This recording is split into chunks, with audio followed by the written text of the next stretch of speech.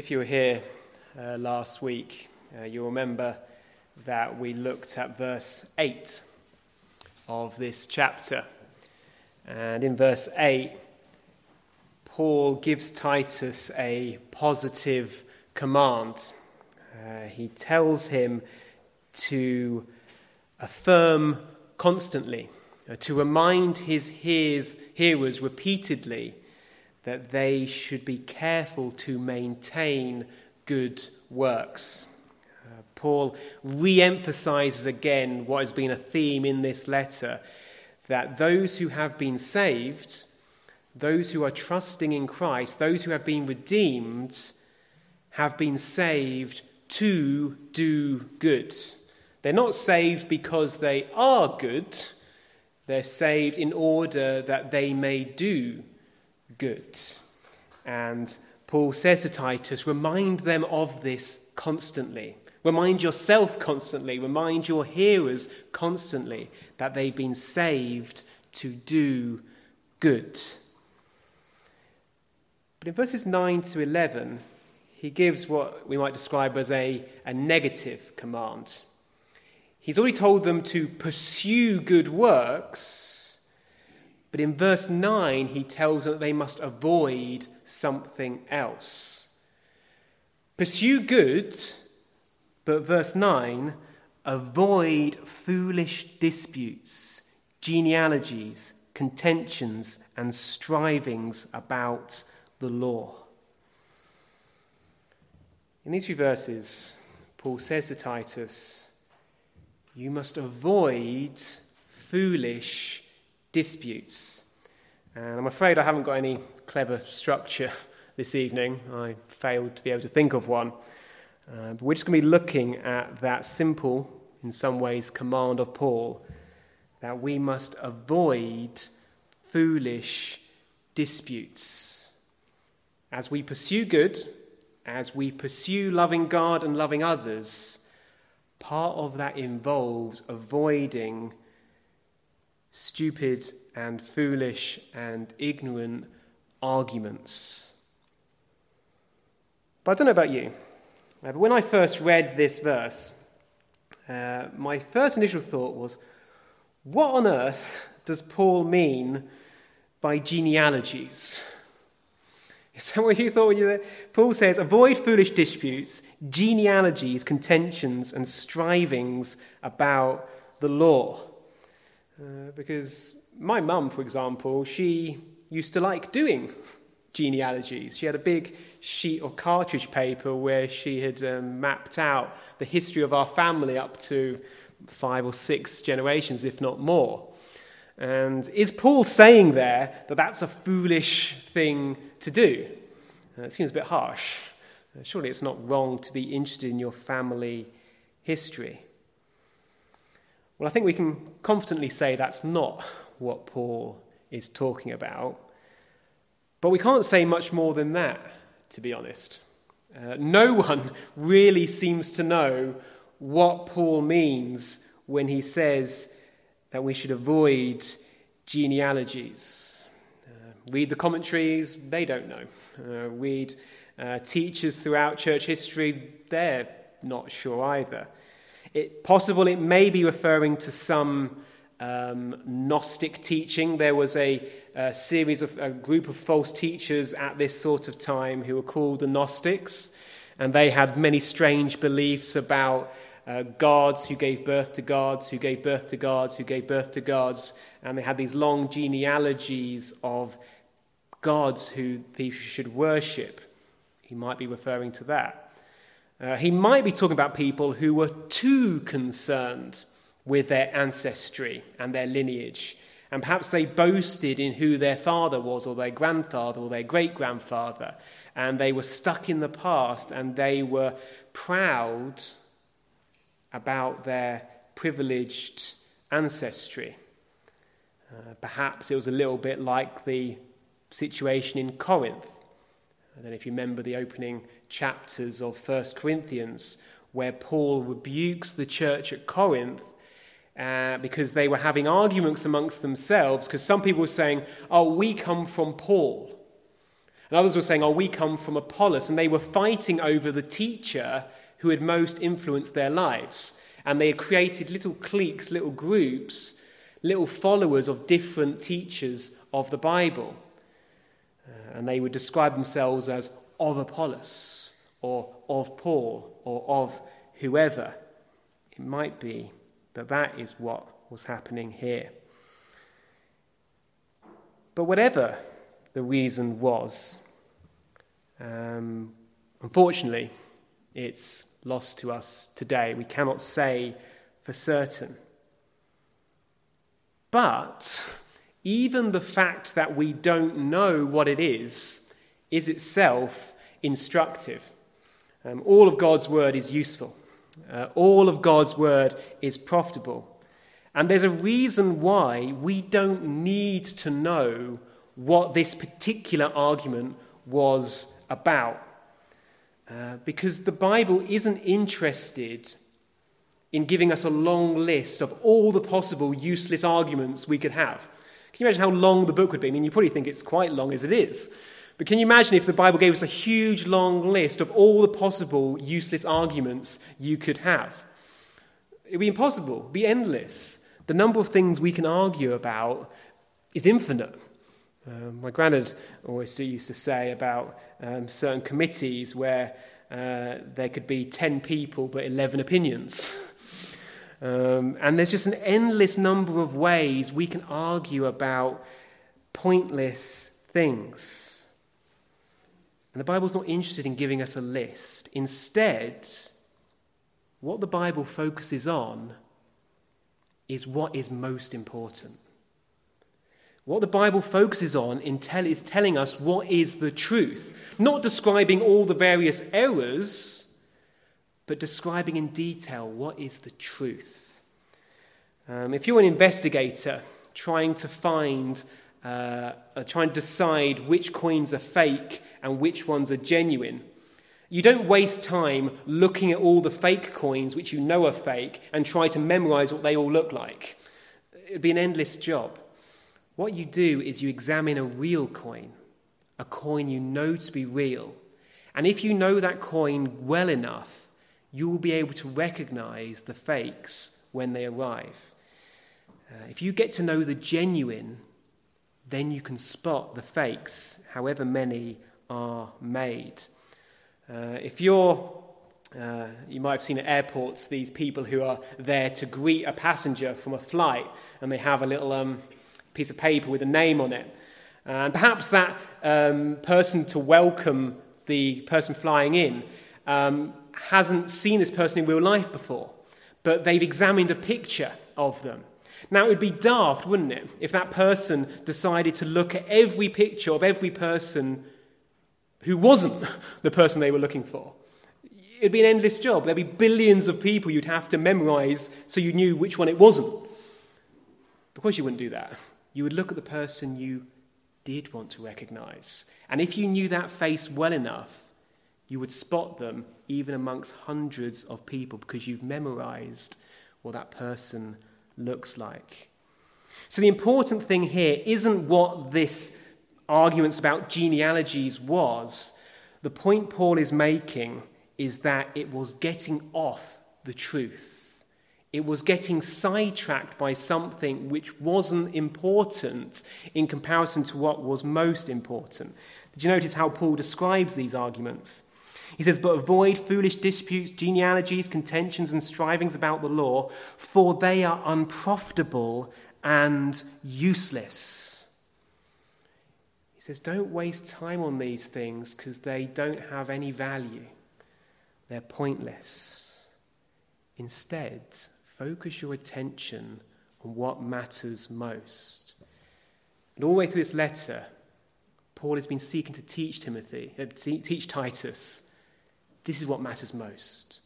This is what is most important. Focus your attention on this, and you won't be distracted by all these other things. To put it short and simply, Paul says to Titus, focus on the word of God. Focus on the commandments of the living God. and you will not go far astray. Don't be distracted by all these other things that other people bring up, but set your mind, set your heart on what God says. That is almost certainly what he's speaking of when he says, middle of verse 9, about strivings about the law. It's important to realize there that Paul's not talking about the law of God per se, because Paul has already mentioned these sort of people earlier in the letter.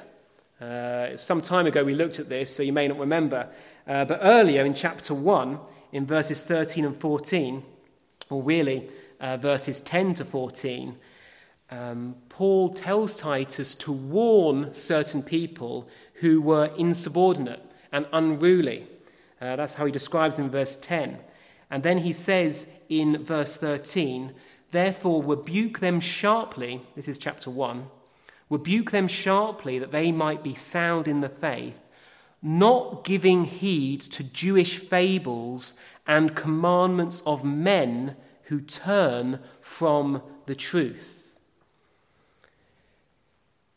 Paul says to Titus, don't be distracted by people who are turned aside from God's words to follow the commandments of men.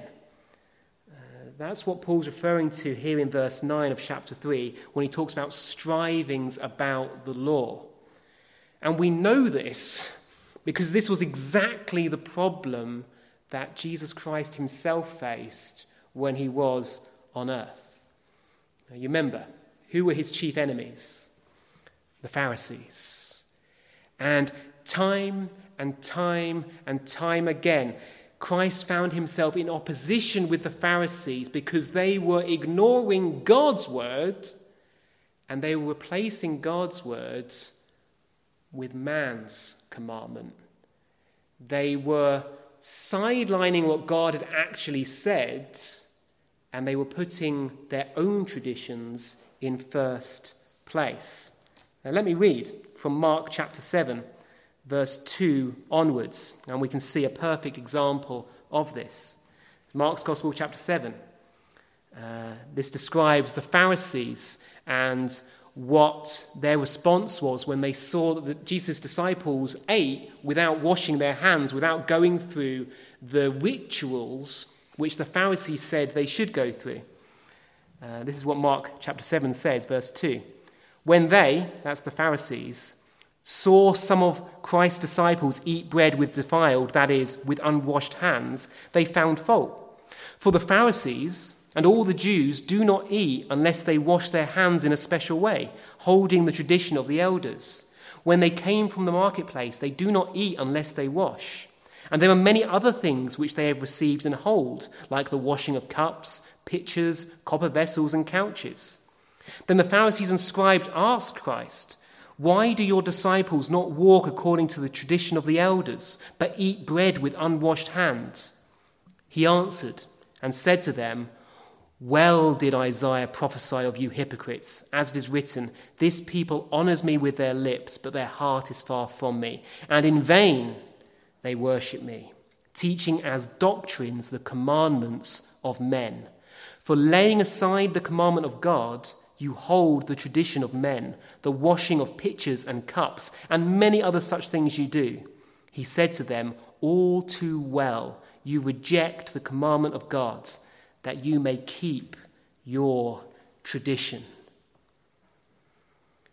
Do you hear what Christ is rebuking the Pharisees for? He's telling them that over many years they've built up many traditions to do with washing cups and washing hands and washing all sorts of different things. But these traditions came from their own mind. They didn't come from God. They may have started in the dim and distant past from some sort of reading of God's words, but over the years they'd taken on a life of their own. And the problem wasn't in the tradition as such. There's nothing wrong with washing a cup per se. What was wrong was they were getting so obsessed with the tradition that they forgot the point which God had commanded in the first place. They got so obsessed with what they had created that they forgot the principle that God had commanded in the first place. Let me give you a really silly illustration. But as children, perhaps as adults, we were taught when crossing a road, we need to look left and right, weren't we? Very basic rule, and it's a good rule to teach.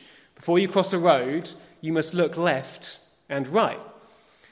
But can you imagine, as the years go on, that this rule gets taught and taught and taught, till it comes to the point that people start arguing. And they start arguing, well, is it more important to look right first or to look left first? How long should we look left and how long should we look right? Should we look up and down as well?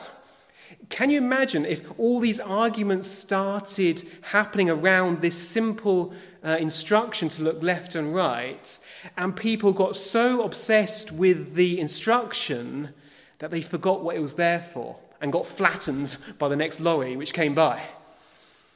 That's exactly what was happening with the Pharisees.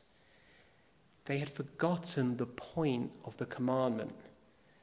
The point of the commandment to look left and right is to not get hit by a truck or a van or a car coming the other way. That's the point. That's why we should look left and right. If the road is closed, then there's far less need to look left and right. The point is to remember the principle. That's why it's important to remember God's words. But the Pharisees were so busy arguing about these more insignificant, less significant things that they had forgotten God's commands. And they'd actually created traditions which went against what God had commanded in the first place. That was how warped and twisted they had become. It was a problem for them in their day, but it's still a problem for us today. This problem of foolish disputes about less important things, about the traditions of men, still continues in churches right to this day. And I'd like to give just 2 or 3 examples. And it's important to give examples, because although it's risky, because it means putting your head above the parapet and risk getting shot, it's important because otherwise we don't see how this passage applies to us here today.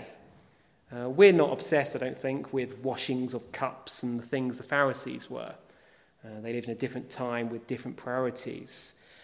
But other things can seem very important to us, which are less important to God.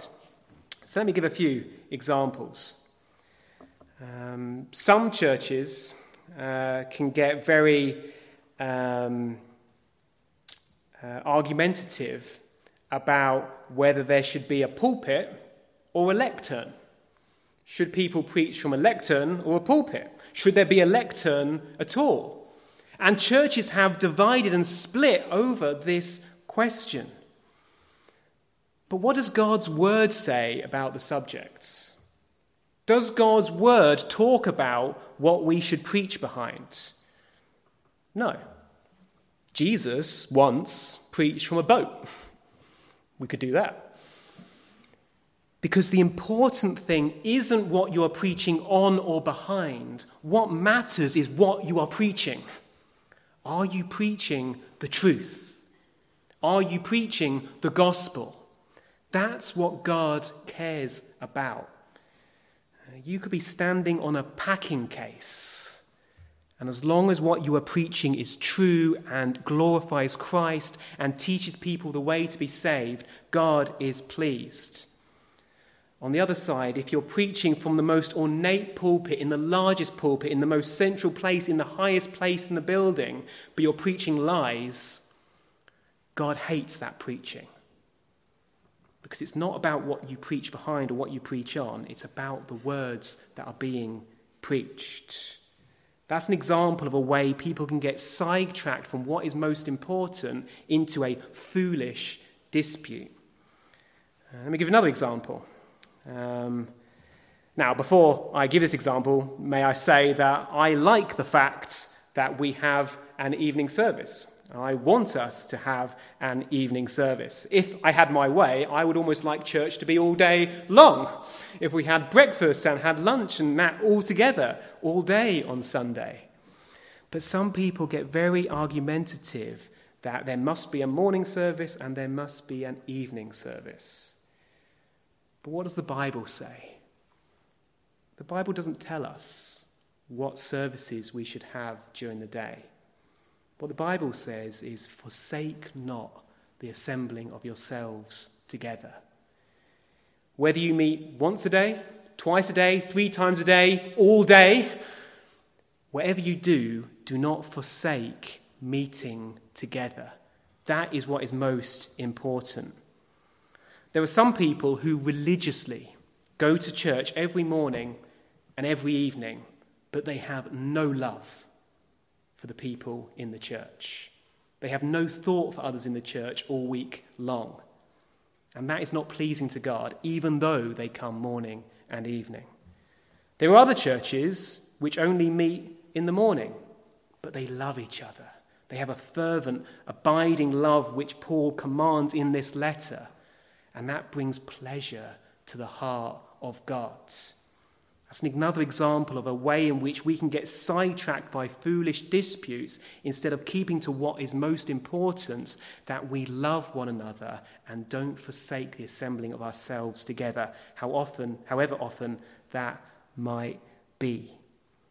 Listen to what God's word says, not merely human traditions. Let me give just one more example. I've heard of some churches splitting over whether they use hymnals or screens. Whether we should be singing from a book like this or whether we should be reading the words in front of us on a screen. But what those disputes can so often do is forget the commandment of God. What does God say? He says, just sing. That's what God commands. He doesn't tell us the manner in which we should sing in the sense of whether it's a book up here or words up there. He says, I want you to sing from your heart. I want you to sing sincerely. I want you to mean the words that you say. Some people can read diligently from their hymn book and yet not mean a word that they say. There can be no joy, no love in their hearts, and that is not pleasing to God. Other people can read it from a screen, and yet there is joy in their heart. They do love God. They do mean the words that they say, and their words are benefiting those around them, and that is pleasing to God. Do you see how we can get away from the actual words of God, and we can start loving our traditions more than the principle that God actually said? That's why Paul says here in verse 9, avoid foolish disputes, genealogies, contentions, and strivings about the law. That's the human commands, the human traditions that he's already mentioned. But focus on what God says. Listen to God's word. Listen to his commands. That is what matters most. So that's a good test for all of us. Before we get into a big argument with someone else, ask yourself this question. Am I motivated by a zeal for what God says? Does God say something in his word, and that is what is motivating me in this argument? Or am I motivated by something outside of God's word, some desire of my own heart, some tradition in my own mind? Are we zealous for God, or are we merely zealous for our own tradition? That's a good question to ask ourselves before we ever get into any dispute with other people. are we truly fighting for God, as it were, or are we fighting for something else? And it really matters. It really matters what we do and do not argue about, for the reason Paul gives in verse 10. Did you notice what he says? He says, reject a divisive man, and that means man or woman. Reject a divisive man after the first and second admonition, knowing that such a person is warped and sinning, being self-condemned. That's pretty serious language, isn't it?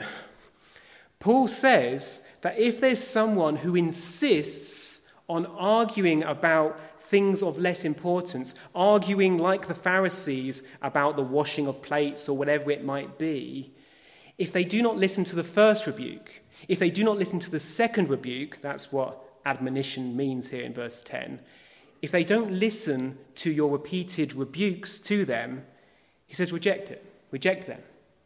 Stop trying to argue with them. He says they're warped and sinning. They have a character flaw which you will not overcome yourself. He says, do not waste time trying to convince that person. They have another motivation. They're not truly fighting for God's words. They're fighting for something else. Paul says avoid them. Don't be distracted by them. Instead, rebuke them. And if they don't listen, reject them.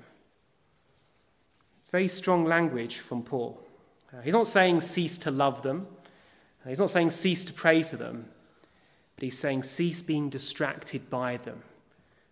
Don't let them govern the issues in the church. Because he says they are warped and sinning. And you know what warped means, don't you? Warped is when something has a kind of bent, like a tree. And it's supposed to grow in one way, but it's growing in another way because it's warped. It's gone the wrong way. And Paul says there are people who are like that. They have a kind of pattern of behavior which is warped, which is twisted. And I'm sure we all know people like this. People who are argumentative for the sake of being argumentative. People who are contrarian just because they want to contradict. People who have little hobby horses which they love to talk about, love to argue about. And no matter what the subject, they will get it round to their special favourite subjects. Those are the kind of people Paul's talking about. And he's saying they're warped, they're twisted, they're sinning. They're not to be taken seriously in the sense of they should not be given a hearing. Because what God wants are people who love from a pure heart. He wants people who have been transformed by his Spirit, who are being transformed by his Spirit to love God and love others. None of us are there perfectly. All of us are flawed in many ways, but we should be growing in that right direction. Not warped in the wrong direction, but growing in love for God and love for each other. Not like so many people who I sometimes see and have met in the past, who they go from church to church, and every church they find, there's something not quite right. Something doesn't quite fit them. And in the end, they can't find any church. And they end up perhaps finding a church in another country somewhere online. And you see how warped that is, because they've forgotten the very command of God which says, forsake not the assembling of yourselves together. So in their effort to be pure, in their effort to be holy, in their effort to serve God, they've actually ended up disobeying him. Do you see how warped that is? That's exactly the fault that the Pharisees had. They thought they were serving God. They thought they were following God's words. But heaven wept. God wept at their behavior. You might say, why does the Bible say that? It does. Remember Jesus looking over Jerusalem? Oh, Jerusalem, Jerusalem, You who stone the prophets who were sent to you, how often would I have gathered you like a hen gathers her chicks, but you would not. The Pharisees thought they were so holy. They thought they were so pure, and yet they stoned the very messengers which came from God. They thought they were serving God when they actually killed his messengers. That's how warped they had become. And Paul says, beware, Titus. Don't become like them. Avoid foolish disputes, genealogies, contentions, and strivings about the law, for they are unprofitable and useless. Instead, fix your gaze on the truth. Love the truth. Get to know the truth. Learn what you can about Christ in his words. Love the gospel. Seek to share the gospel with others. Don't get sidetracked by rabbit trails in other directions. But tell people of Christ. Listen to what God has to say and seek to obey him, and you will not be sidetracked down foolish disputes. That's what we should all be aiming for. That's what we should all be in love with. It's a tragic fact, unfortunately, that many churches can be known more for the things they hate, the things that they're against, and less about the things they love. That's what we should be chiefly known for, our love for the truth and our love for Christ. And that's why I've chosen as our final hymn, number 702, a hymn which speaks of Christ as the rock, and it's encouragement to us to run to the rock that is Christ, not relying on our own thoughts, not relying on our own commandments, not relying on our own thinking, but listening to what Christ has to say to us and standing on his word. So let's stand to sing in closing. 702. O safe to the rock that is higher than I, my soul in its conflicts and sorrows would fly. So sinful, so weary, thine would I be. Thou blessed rock of ages, I'm hiding in thee. So let's stand to sing 702.